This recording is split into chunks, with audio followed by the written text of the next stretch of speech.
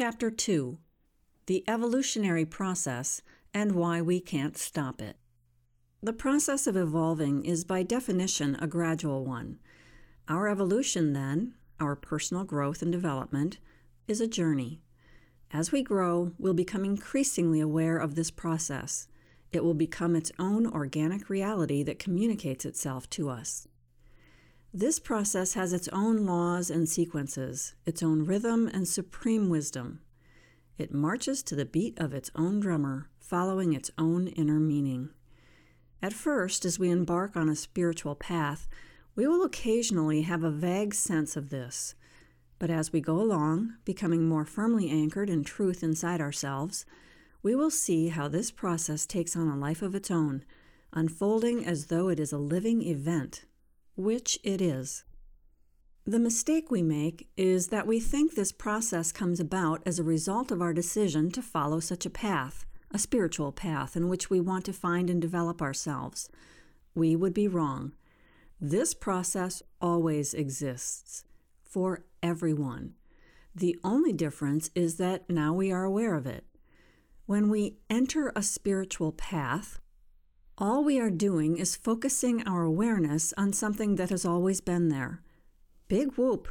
Actually, it is a big deal to now be noticing what's going on, because now we can involve our ego in the process rather than letting it lag behind. Consciousness isn't something that happens suddenly. It's a waking up process, which must include waking up our ego, in which we wake up to something that has always been there. We begin to perceive subtle states of being in ourselves and others, making new connections between people and things, and seeing how everything fits together. Note, this is not the same as seeing a sequence of events, which is also a function of the mind that creates the illusion of time. So our goal is not to expand our consciousness has always been there, but we can expand our awareness of it. The problem is that our limited minds don't perceive what is there. But the less limited our minds become, the more we will be capable of perceiving. It's when our minds are slumbering that we confuse cause and effect, looking through the wrong end of the telescope and becoming more confused.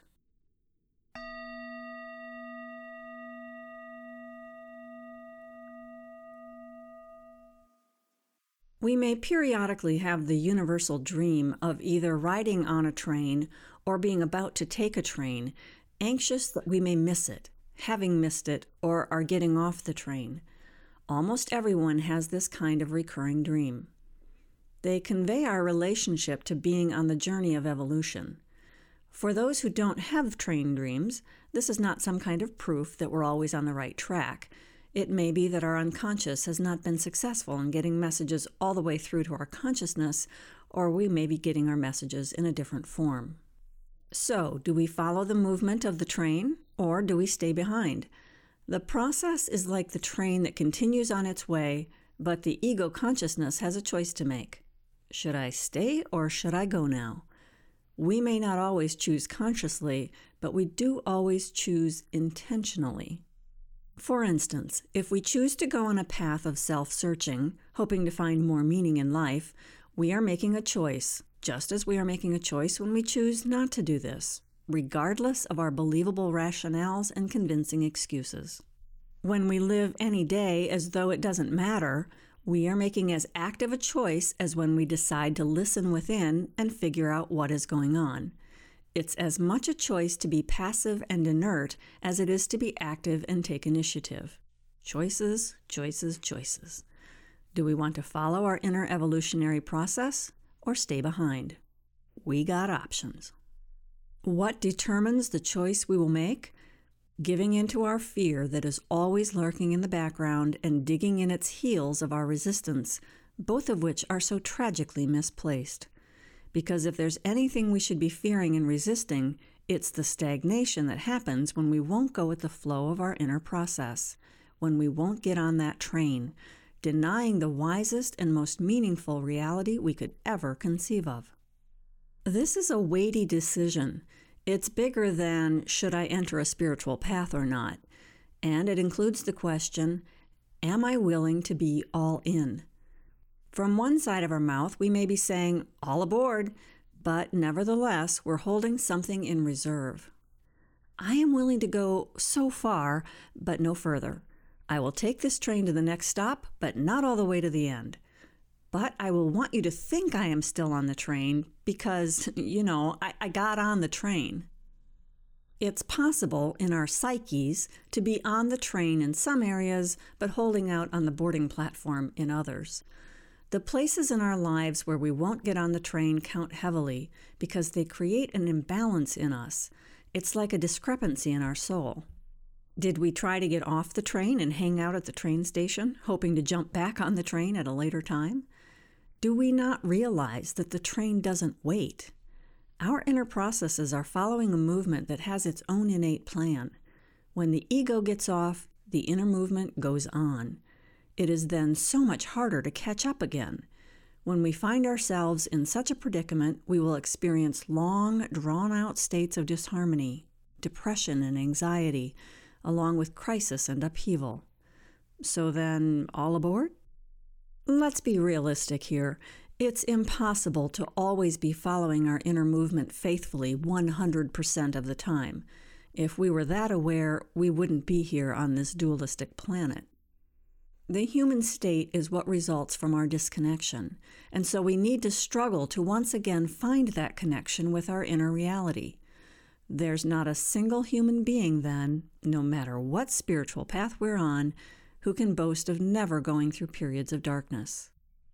It's inevitable that we will go through rough patches, protracted states of escape and resistance to looking at ourselves in truth. And in a way, this is a good thing. Our everyday difficulties become signposts that remind us of why we are here, spurring us on to redouble our efforts and regain harmony within ourselves.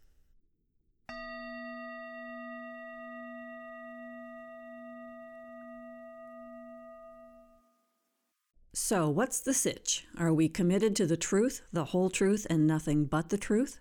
Are we ready to stop avoiding what needs healing, surrendering our will to God's will? We are the only ones qualified to give a truthful answer here. And if we wish to know the honest-to-goodness truth, we will know it. We only need to look at where we hold back, denying the holy process, our inner movement into divine reality. If we peer into the simple core of our fear and resistance, we'll find that, bottom line, we don't trust divine reality. We don't trust our own higher self, and we don't trust God or His will for us. We'd rather trust our own ego with its puny defenses and protective walls, no matter how destructive these are. This may be regrettable, we say, but since I trust them more than I trust God, I'm sticking with them. Holding on to the false reality we create with our misconceptions about life, our strategic defenses, and our illusory fears somehow makes us feel safe, or so we believe. We're lazy and easily lured by the line of least resistance. We particularly enjoy the illusion that we aren't required to move along on our evolutionary journey. We deny that such a thing even exists. We trust stagnation, but distrust the beauty of the inner movement. We will trust our denial of the truth and distrust the truth. We trust closing ourselves off to any messages that arise from our inner self. We don't give the truth-finding process half a chance by attempting to confront what's inside us and finding out how trustworthy God really is. Meanwhile, we lament the way life constantly disappoints us. Yet we refuse to connect this with the way we routinely trust the wrong things. We trust in wishful thinking. We believe that what we don't know won't hurt us. We deny that we are missing the boat on meeting our own potential. We create illusions, deny reality, become more disconnected, feel sad, confused, and empty, and then choose not to understand why, preferring to accuse life of being bad. We fear the beauty that life could be and resist the truth. All of this may not apply to all of ourselves, but even if it applies just a little, it's a waste. The notion of an illusory reality may sound like an oxymoron, but it's not. We constantly make up stories about life that simply aren't true, causing us to live in this temporary state of illusion. That's what life on planet Earth is, you know.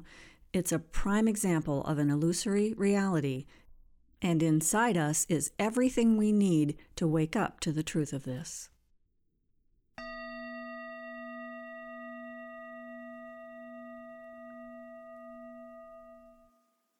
This brings us to the next aspect to consider along our evolutionary journey, which is that everything that happens has meaning.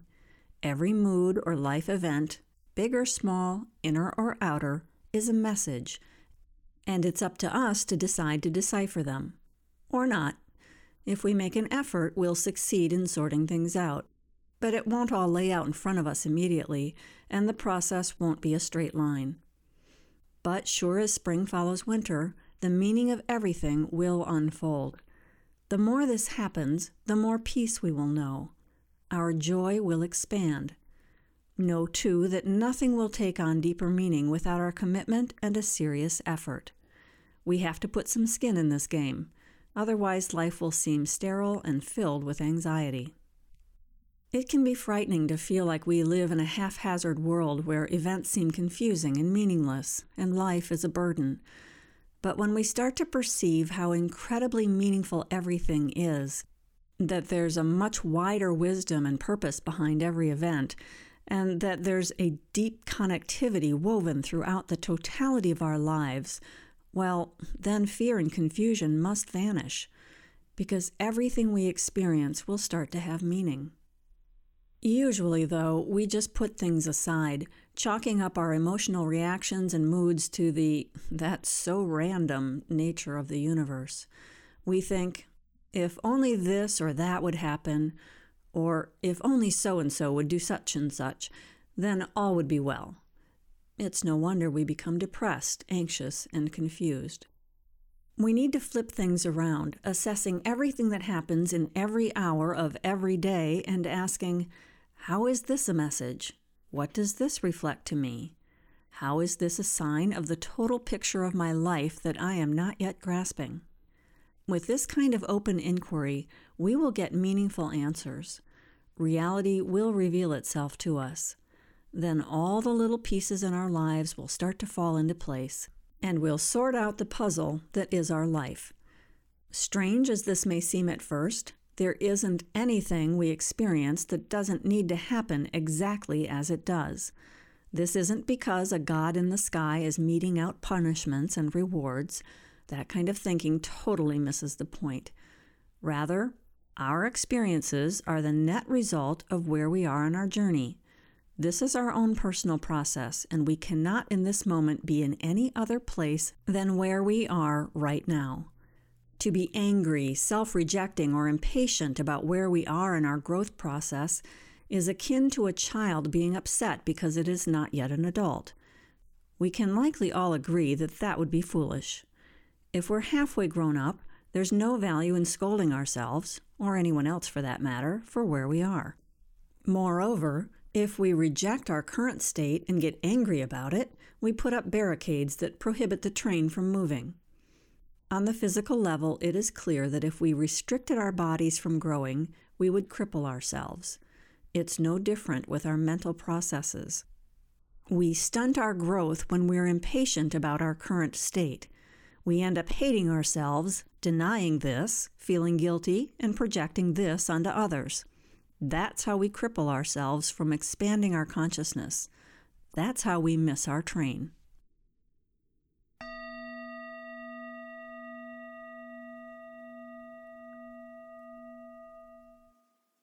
There are a number of spiritual laws that govern this whole evolutionary process. Two are worth pointing out.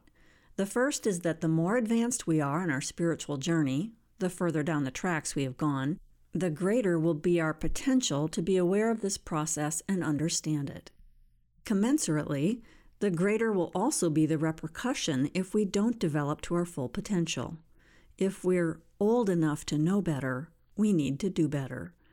So if we're ready to follow a demanding path of self-exploration, but we don't do it, we will not find peace, joy, or meaning in our lives. This is not true for someone who simply hasn't reached the same point on such a path. The repercussions for our inner discrepancy may not show up as tragedies, although that could be part of it, but may be more like a chronic state of depression, anxiety, or feeling disconnected. Perhaps we are generally committed to our own growth and healing, but we hold some part of ourselves back out of fear, shame, secrecy, or the wishful thinking that it won't matter. The blindness that inevitably results, even if it's only momentary, may be puzzling, but it will momentarily rob us of peace. We can search for this blindness by exploring our daily moods. What do they reveal about our process? We don't have to let discrepancies between our ego and inner process accumulate until they become seriously disturbing. We can sift through any unpleasant feelings, which are not a punishment, but rather the grace of God at work, giving us the incentive to open our eyes and not stagnate. We can use our experiences every single day, praying for the guidance to be open, to understand, and to trust God's will. Then we can let go and be carried by the process. If we keep this up, we have the potential to create a faultlessly peaceful and happy life.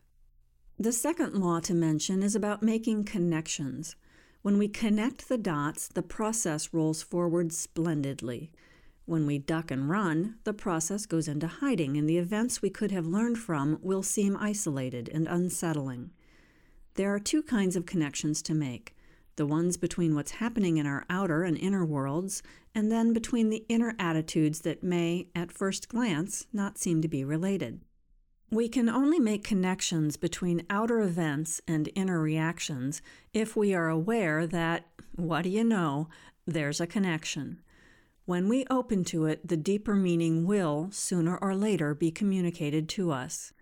As we start to see the intrinsically meaningful nature of all events and how they fit into our path, we'll gain a far greater understanding of life. Regarding the connections between seemingly random inner aspects, we're going to discover that apparently unrelated problems, including all our faults and conflicts, are directly connected. Say, for example, what could possibly be the connection between not having a fulfilling relationship and being blocked in our career? Or what's the link between being greedy and pushy and not feeling sexually satisfied? Or between being submissive on the one hand and covertly hostile on the other? Finding the connection between disparate events will lend us a wholesome sense of meaning, with our world no longer seeming so fragmented and capable of making us anxious. The parts of the whole must all fit together. There can't be anything in our lives that doesn't connect with everything else, whether good, bad, or indifferent. Positive links with positive and negative links with negative, but positive and negative also share a connection on an inner level.